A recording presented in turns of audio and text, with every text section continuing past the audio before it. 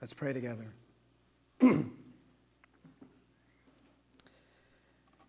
Our Lord, you see each one of us as we come to you in various places with various needs, but for all of us, a common unifying thing is we need Jesus. More than we even presently know, we need him. And so we pray that through the unfolding of your word, you might open to us our eyes, that we might see Jesus. And seeing Jesus, we might be freshly astonished by him, astounded by him, amazed by him, in such a way that our hearts can't help but be drawn in worship to him. We pray that the person Jesus and his work would come larger than life today and fill the horizon of our eyes, that he would be what we see most clearly, and our souls would be satisfied in seeing him and drawn to him. Come do this and more than we know to pray. In Jesus' name, amen. My GCM, that's our smaller community group, began talking through this passage last week. And as we read through it, the first thing we actually started talking about was 24, right? Do you remember the show 24? Brilliant show, wonderful show, at least for the first few seasons, and then it got terrible. But at least for the beginning, it was, this incredible personality, Jack Bauer, and this incredible show. And what was unique about the show was the concept of the show. Right? Each episode was this 1 hour, 24 episodes in a season, and altogether it was one day. One season was essentially one day in the life of Jack Bauer. And do you remember how crazy it was, the things that Jack got done in one day? Right? You remember sitting around with your friends and talking and thinking to yourselves, does this guy ever eat or sleep? How come half an episode isn't just him going to the bathroom? Why doesn't that ever happen in the show, right? Like, how does he do it? In one day, he'll be interrogating a terrorist in D.C. and stopping a bomb in L.A. and saving the whole world, and it's all in just one day's work.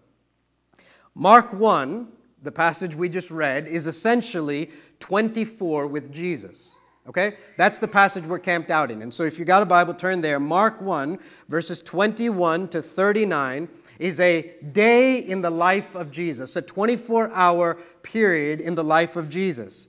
Verse 21, where the passage begins, is sunup on Saturday, Sabbath morning. That's where the day starts. And when you get to the end of the passage in verse 39, it's sunup on the next day, on the following day, the Sunday morning after. It's one day, and in this one day, things will move incredibly fast. Mark loves to use the word immediately, and you'll see that word 4 times in this passage. Immediately, Jesus was doing this, and immediately, Jesus began doing that. In fact, the scene is going to change 4 times in this one day. Jesus is going to start in the morning by teaching in a synagogue and casting out a demon. And then immediately he's going to head to Simon and Andrew's house where he's going to heal the sick and cast out demons. And then you're going to see Jesus praying in a desolate place by himself. And then you're going to see Jesus leaving town to keep on preaching. And all that teaching and preaching and healing and casting out demons, all of that is in a day's work for Jesus.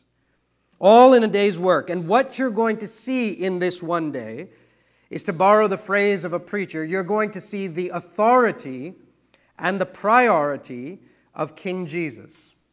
That in this one day, you're going to see the authority and the priority of King Jesus. Jesus, who in Matthew 1, 14 and 15 had declared, the time is fulfilled, the kingdom of God is at hand, because I am at hand.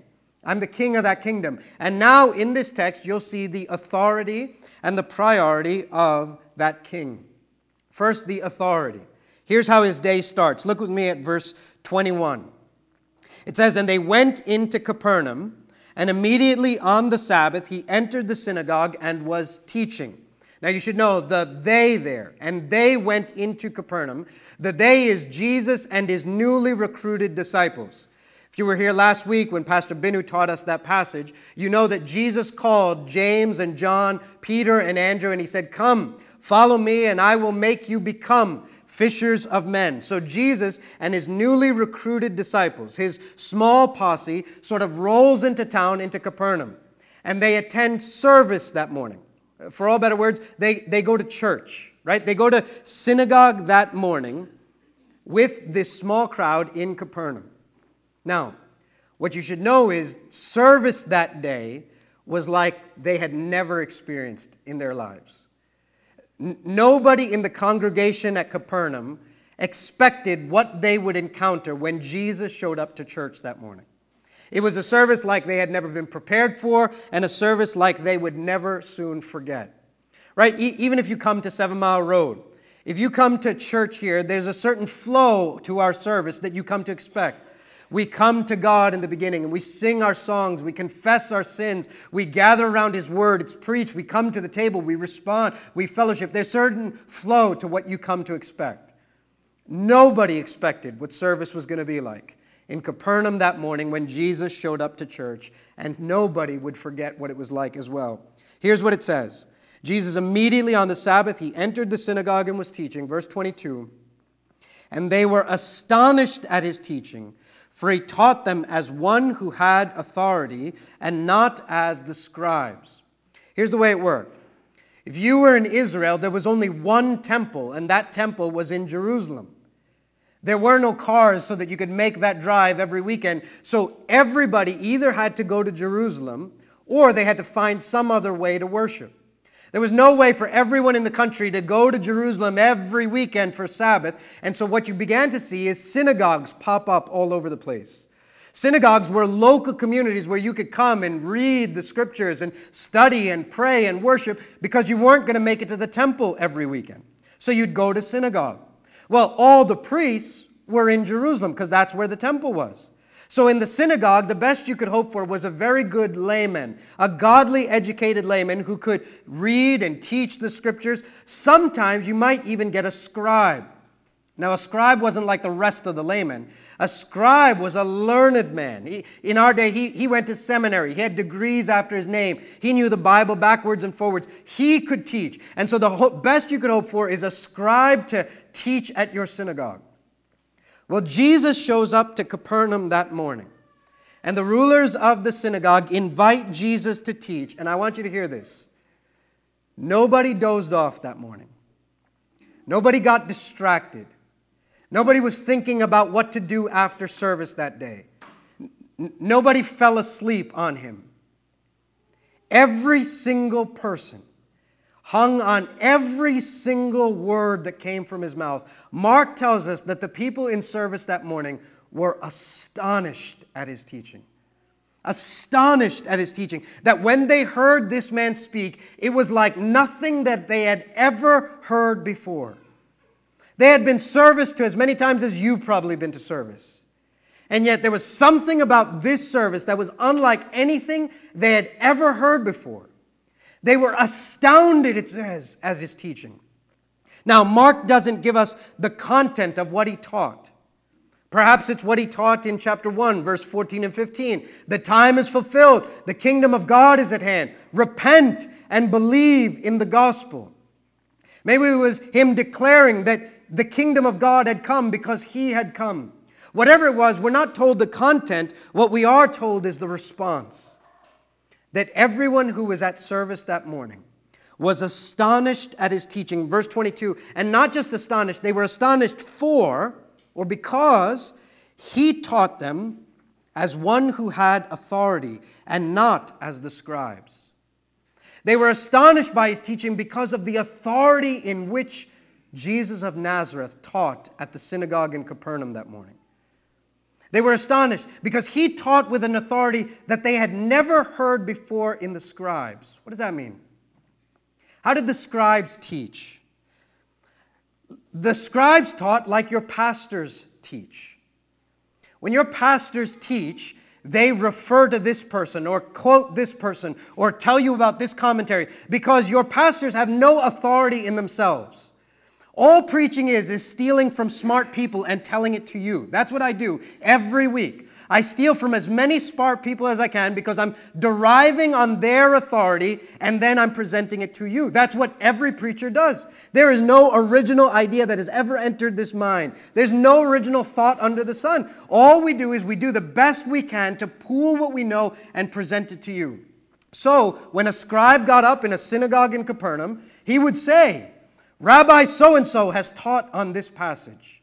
Or scholar such and such has often said about this word. Or at best he would quote, and Moses our prophet once told us this. There were footnotes and quotes and commentaries and references. But when Jesus of Nazareth showed up to service that morning, there were no quotes. There were no footnotes. There were no commentaries.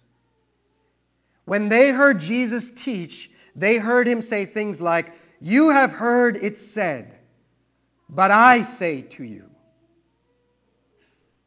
And they had never heard that before. "You have heard that it was said, but I say to you." No quote, no footnote, no citing another authority. Jesus was speaking as if he himself was the source of authority. Jesus was different than all the scribes. They were astonished at his authority because he spoke, and when he spoke, they weren't hearing someone who was speaking for God, they were hearing from God, like they had never heard in a service before. This wasn't derived authority. It's sort of like a kid brother can't go to his older sister and go downstairs and say, "Hey, you should go upstairs, clean your room, get ready for bed." The sister would be like, "Get lost." The best he could hope to do is to say, "Dad said, you need to go upstairs, clean your room, and get ready for bed." Now that holds some weight. But it's even more if Dad goes downstairs. Dad doesn't have to reference anyone else. Dad looks and says, "I'm telling you, go upstairs, clean your room, get ready for bed." The scribe at best could say, "So-and-so once said, Jesus came that morning, and it was as if you were hearing from God himself." And the people began to say, "What is this?" They were astonished at his authority, at his teaching, for he taught them as one who had authority and not as the scribes. But listen, before they could fully even digest all that and process that, the service at Capernaum that morning gets unexpectedly and abruptly interrupted. Verse 23. Before they could finish hearing him out, it says, "And immediately there was in their synagogue a man with an unclean spirit. And he cried out, 'What have you to do with us, Jesus of Nazareth? Have you come to destroy us? I know who you are, the Holy One of God.'" Pause there for a sec. So I picture Jesus standing in the pulpit like I'm standing now. And all of a sudden, a demon-possessed man in the congregation gets up and starts screaming. Now, would you use your imagination with me for a moment? I mean, you imagine that right now the guy sitting next to you stands up and just starts screaming. Can you imagine the chatter sort of on your way home? You'd be nudging one and go, I always knew there was something off with that guy, right? I didn't like him from the first time I saw him. I mean, this guy just stands up in the middle of service and starts screaming, "What have you to do with us, Jesus of Nazareth? Have you come to destroy us? I know who you are, the Holy One of God." I tell you, no one had been to a service like this. No one was prepared for Sabbath that morning. I mean, this man stands up, and what's puzzling here is, what you should note is, while the congregation is trying to figure out, who is this man? Do you notice that? Who is this that's speaking with this kind of authority? The demon has no question about who just came into church at Capernaum. The demon has crystal clear clarity about who came to service that morning. "I know who you are, Jesus of Nazareth, the Holy One of God." It should serve, side tangent for a second, it should serve as a warning to us that you could have perfect theology and go to hell. It should serve as a warning to us. This demon knew everything there was to know. The Apostle James would say the same thing in the New Testament. "You know that God is one, you do well, even the demons do, and shudder." This demon knows who this Jesus of Nazareth is, but he does not submit, does not adore, does not love, does not worship. Instead, he cries out in protest, in combat. It's not so much a question he asks in verse 24. Would you notice? It's not so much a question as much as to say, "You've come to destroy us, haven't you? What have you to do with us? You've come to end us. Isn't that why you're here?" This demon begins to say, "Listen, we know why you're here." And did you notice he uses the plural, us. It's just one demon-possessed man, but this demon screams out and says, "You have come to destroy us."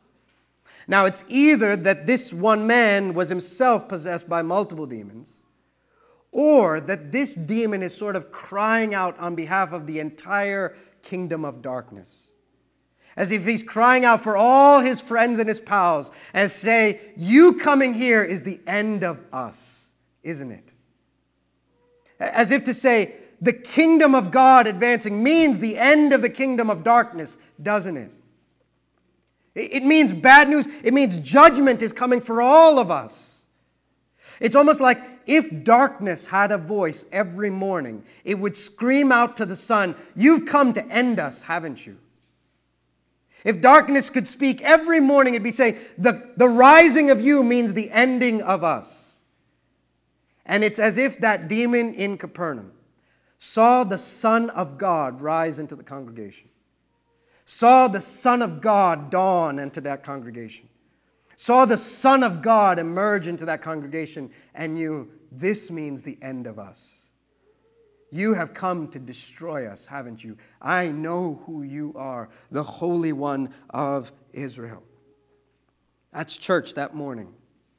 Now, I can tell you this. If a demon showed up while I was preaching, I would like to tell you that a great many heroic things would happen, and I would cast that thing out. I would wet my pants, and then I would call on Pastor Binu or Sibi, and I'd say, this must be in your job description, the exorcism of demons, right? I would have no idea. I mean, can you imagine what it was like to be at service in Capernaum that morning? But watch how Jesus responds. Verse 25. But Jesus rebuked him, saying, be silent and come out of him. And the unclean spirit, convulsing him and crying out with a loud voice, came out of him. Jesus, will you notice, isn't flustered. He doesn't flinch. He essentially says, shut up. Come out of him. And this demon almost pointlessly tries to resist. You notice he convulses and cries out with a loud cry, and yet he has no power but to obey and to do exactly what King Jesus said he must do. Did you notice that there's no technique here? It's not like Jesus pulled out his demon exorcism manual and said, listen, first I got to ask, what's your name? What's your name? And then he waves some hands and incantation and makes some ritual, and that's the way in which he's going to draw out this demon. There is no technique. It's what's amazing. When you read about exorcisms outside of the Bible, there's all kinds of techniques about how you do it.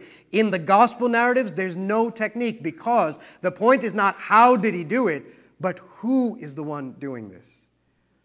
The one who doesn't need to go through hoops. The one who simply says, shut up and come out. And this thing shuts up and comes out. Be quiet and come out of him. There is no technique because the point is not how did this Jesus of Nazareth do it, but who but this Jesus of Nazareth is the one who's doing it. The authority is in him. And would you let this thought strike you as well? It struck me this week. I mean, when you're talking about demons and the demonic realm and the kingdom of darkness, this is the stuff they make horror movies out of. This is the stuff that keeps you up at night. This is the stuff that gives you nightmares. And yet, would you let it sink in that the thing that most terrifies us is terrified of him? That the thing that we're scared to death of is scared to death of him. And he's for us. What does that mean? What does it mean that the thing that terrifies you the most is terrified of him and he's for us? Who is this? And what kind of authority is this? That's what we're wondering, and that's what the people in that service was wondering, 27. And they were all amazed so that they questioned among themselves, saying, what is this? A new teaching with authority. He commands even the unclean spirits, and they obey him. That's the question that's emerging in the synagogue that morning. Who is this that teaches like this and then backs up that teaching by doing what he's doing? Who is this that even the demons obey his word? Do you see that Jesus had come, Mark 1, 14 and 15, saying, the time is fulfilled. The kingdom of God is at hand. Repent and believe in the gospel. And do you see what happens when the king comes into Capernaum? When the kingdom of God draws near to Capernaum that morning, he speaks with kingly authority so that the people are astonished. The demons are cast out. Lives, that means, are changed. Captives are set free. Light has dawned. Darkness is disappearing. The kingdom of God is appearing because the Son of God, Jesus the King, is appearing. Verse 28, and at once his fame spread everywhere throughout all the surrounding region of Galilee. At once his fame spreads, meaning if it were our day, that verse would read, Jesus was trending on Twitter. Jesus was blowing up Facebook. The bloggers were blogging. This was the day Jesus won the internet, right? Everybody is talking about him. And yet what's amazing about verse 28 is before the day of phones and social media and internet, everyone in Galilee was made aware of what Jesus of Nazareth had done that morning at church. Well, now the scene shifts. Service is over. Everybody goes home. You can imagine the conversations they had as they were walking home. And now Jesus does what most of you will do after church.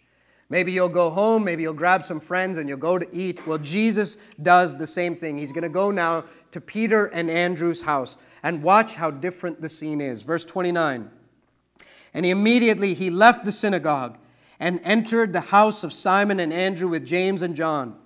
Now Simon's mother-in-law lay ill with a fever, and immediately they told him about her. And he came and took her by the hand and lifted her up, and the fever left her, and she began to serve them. Do you notice how different the scene is now? Before, you had a public synagogue with this perhaps dozens, if not hundreds, maybe up to 1,000 people gathered for worship. Now, you're in a private home. It's just Jesus, 4 disciples, the sick mother-in-law.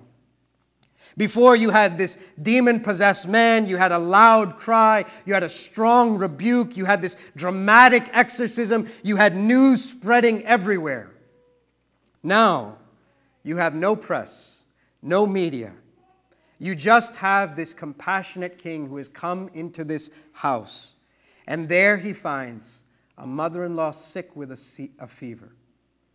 And there you'll find no dramatic words come out of his mouth, no strong rebukes, no commands, no spreading word everywhere. It's just a sick lady, and so he goes over with no words. He holds her by the hand, lifts her out of the bed, and as soon as he does, the fever is gone. And this mother-in-law responds by serving them. I picture sort of my mother-in-law, right? If you came to my house, my mother-in-law would give you 3 cups of chai and then ask you if you wanted some snacks and then keep giving you second helpings. And if she was sick and then was made well, that's exactly what she would start doing, right?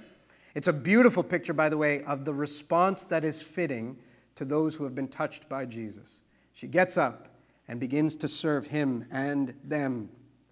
But is it not for us an encouraging thing that the king is capable to stroll into town and to combat the enemy and overwhelm the darkness and send and shut this demon up, and everybody knows?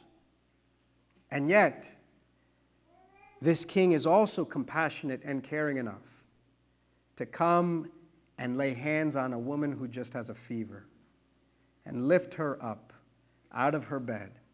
No one will know, no one will hear, and yet he's there to help.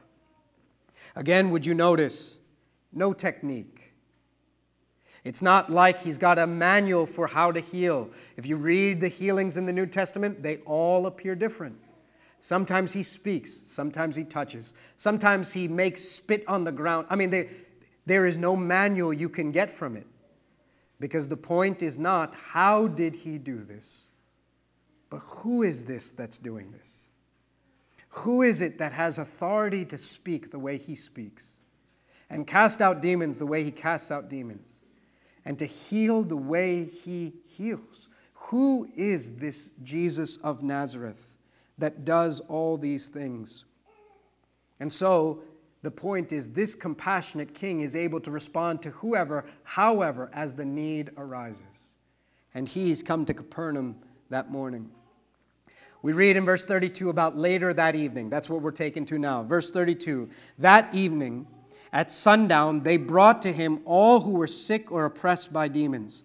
And the whole city was gathered together at the door. And he healed many who were sick with various diseases and cast out many demons. And he would not permit the demons to speak because they knew him. So here's the scene. He is sitting at their house. They hear a noise outside the door at evening, and they look, and it's basically the whole city has showed up at the front door. Right? You imagine when the people left synagogue that morning, what did they do during the afternoon? I mean, if they went around saying what they had saw at church that morning, you imagine some of them went home and thinking, if he can do that, maybe he can help my brother. Maybe he can help my sister, my friend, my neighbor, my spouse, me. So that word spread everywhere, so that by evening time, and remember, Peter's the voice behind Mark's words. Peter basically tells Mark, listen, that evening, it's like the whole city showed up at my door. The entire city had assembled outside of Peter's door that evening. And can I just ask you this? What do you picture that crowd looking like? What does a crowd of people who have come to see Jesus look like? Well, in this scene, I want you to picture that standing outside of Peter's door was a collection of the sick and demon-possessed. I don't know who you picture when you think of the people that come to Jesus. I mean, if you look around this room, what does this crowd look like? At very best, we try to put our lives together and look like our lives are put together. But outside of that door of Peter's house that evening, coming to see Jesus, was a crowd of blind and deaf and lepers and lame, a crowd of the insane, a crowd of people who had heard voices in their heads telling them to do things, a crowd of people who were cutting themselves and rolling on the floor and foaming at the mouth. That's the crowd that assembled at Jesus' door. The crowd that came outside of Peter's door that day looked like the waiting room of a hospital or a mental asylum. God had come into town. And that's the crowd that showed up at the door. Meaning the least and the lowest and the last came, and God served them all. Did you hear that? Jesus healed many. Many is almost all. He healed all those who came with various diseases. He came and healed all those who were sick in the body and the mind and in their souls, who were spiritually oppressed. He healed them all. Jesus had come into town, and he had declared the kingdom of God is at hand. And when the king came into town, those who were afflicted and oppressed and held in bondage were set free. The captives were released. The lowest and the least and the last, the unclean and the outsiders, they all came to God's door, and God met with them all. This is what it looks like when the kingdom of God comes to town. This is what it looks like when the king showed up. Now, surely, as Jesus healed all that night, the whole city, you wonder how late into the night it went. And surely they must have stayed up a little longer after the last one was done, talking about what had just happened. I mean, one preacher said, can you imagine the disciples drifting off to sleep that night? I mean, this was day one. Jesus had just said, come follow me, and I will make you become fishers of men. They had no idea this is what they were in for. By the end of the day, could you imagine as they were recounting to one another, and then he taught that way in the synagogue, and then the demon guy came, and then this evening the entire city.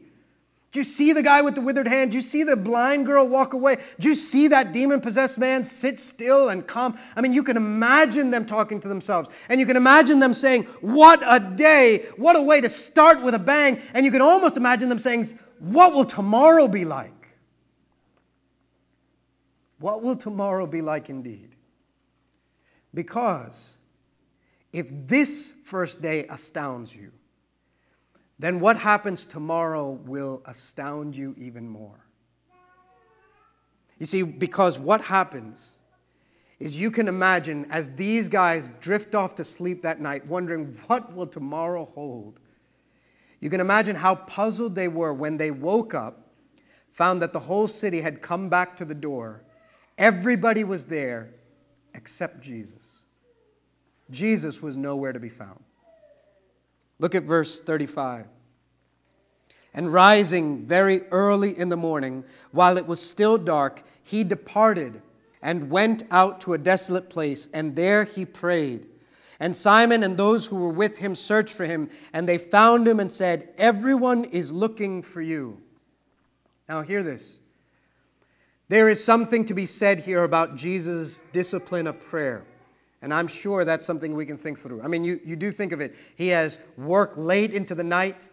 You wonder how much sleep, if any, did he get? And before everyone woke up, while it was still dark, he crept out of the house. No one heard him.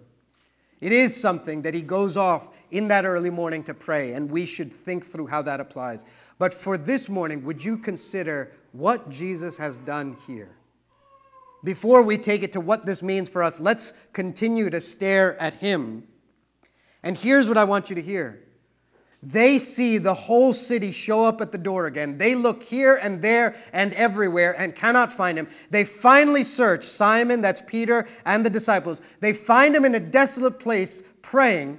And their question is, everybody is looking for you. Now, what's implied in that is, what are you doing here? Right? What comes across is they're a bit perturbed. They're flabbergasted. They can't make sense of this. What are you? Everybody's there looking for you. What on earth are you doing here? The implication is you ought not be here. You should be there. That's where everyone is. If I've learned anything from this election cycle of watching the news, it's that momentum is everything, right? Because you dip and go up and down in the polls like that. You have a strong debate night. By the next morning, you better make the news. Because people go up and down like that. So if Jesus of Nazareth is trying to start a movement, this is the time to strike. While the opportunity, you've got to seize that opportunity. You've got to close the deal. The whole city is back to see you, and you're out here. Do you see that it makes no sense, Jesus of Nazareth? It's even more astounding what he says back to them. Look at verse 38. And he said to them, "Let us go to the next towns, that I may preach there also, for that is why I came out." And he went throughout all Galilee, preaching in their synagogues and casting out demons. They say, everybody is looking for you. And he says, let's leave. Let's skip town. Let's go to the other towns, that I may preach, for that is why I have come. Not only are you astonished at the authority of this king, astonished at the priority of this king. He says, let's leave so that I can preach in those other towns, for that is why I have come out. Let me ask you, if tomorrow we could have here a healing ministry or a preaching ministry. And don't give me the religious answer. What I'm saying to you is, if tomorrow I could tell you that all the people in Philadelphia who were sick could come here and they would walk out healed. And we do it in the name of God. So, if you have cancer and you come here, you leave, you have no more cancer. You're blind, you come here, you are not blind when you walk out. Everyone in a hospital bed gets rolled over to here. When they leave, they are healed. So anyone with any sickness comes here, and in the name of God, we heal them. And you tell me, we can either take that, or I can keep preaching here every Sunday like I do for the last 6.5 years. Every sick person in Philadelphia can come here and be healed, or we can keep preaching like I've been doing for 6.5 years, and this will be the crowd we have. Now, which? Jesus says, the whole city is here looking for you. Let us go into the other towns that I may preach, for that is why I came out. Because I have come out to proclaim the time is fulfilled, the kingdom of God is at hand. repent and believe. I have come to essentially call people to repentance and faith. That is the priority for which I have come out. Would you hear that? When I read this passage, I kept thinking to myself, isn't Jesus at least afraid that they'll misunderstand him? Because you don't read, at least in the text, you don't read he even comes back to the crowd to clarify or to offer an explanation. They have showed up. And who showed up? Needy people. People he could help. People he could heal. People he could change their lives. They showed up. He doesn't even give them an explanation. He skips town. What is that crowd left that morning thinking? Isn't he worried that they're going to misunderstand him or start speaking bad of him? Who is this king that strolls into town and when we needed him, he didn't even have the decency to show up? Let us go into the next towns that I may preach, for that is why I come. You want to ask, doesn't Jesus love these people? He loves them more than they know, because he has come to meet a need more than they're aware of. Hear me. It's not that he doesn't love them. He has shown his compassion. A sick mother-in-law with a fever, he'll heal. He'll stay up into the night hours healing. But here, he wants you to hear this. All the people he healed got sick again. Did you hear that? Every lame person who couldn't walk eventually was laid down in a bed again.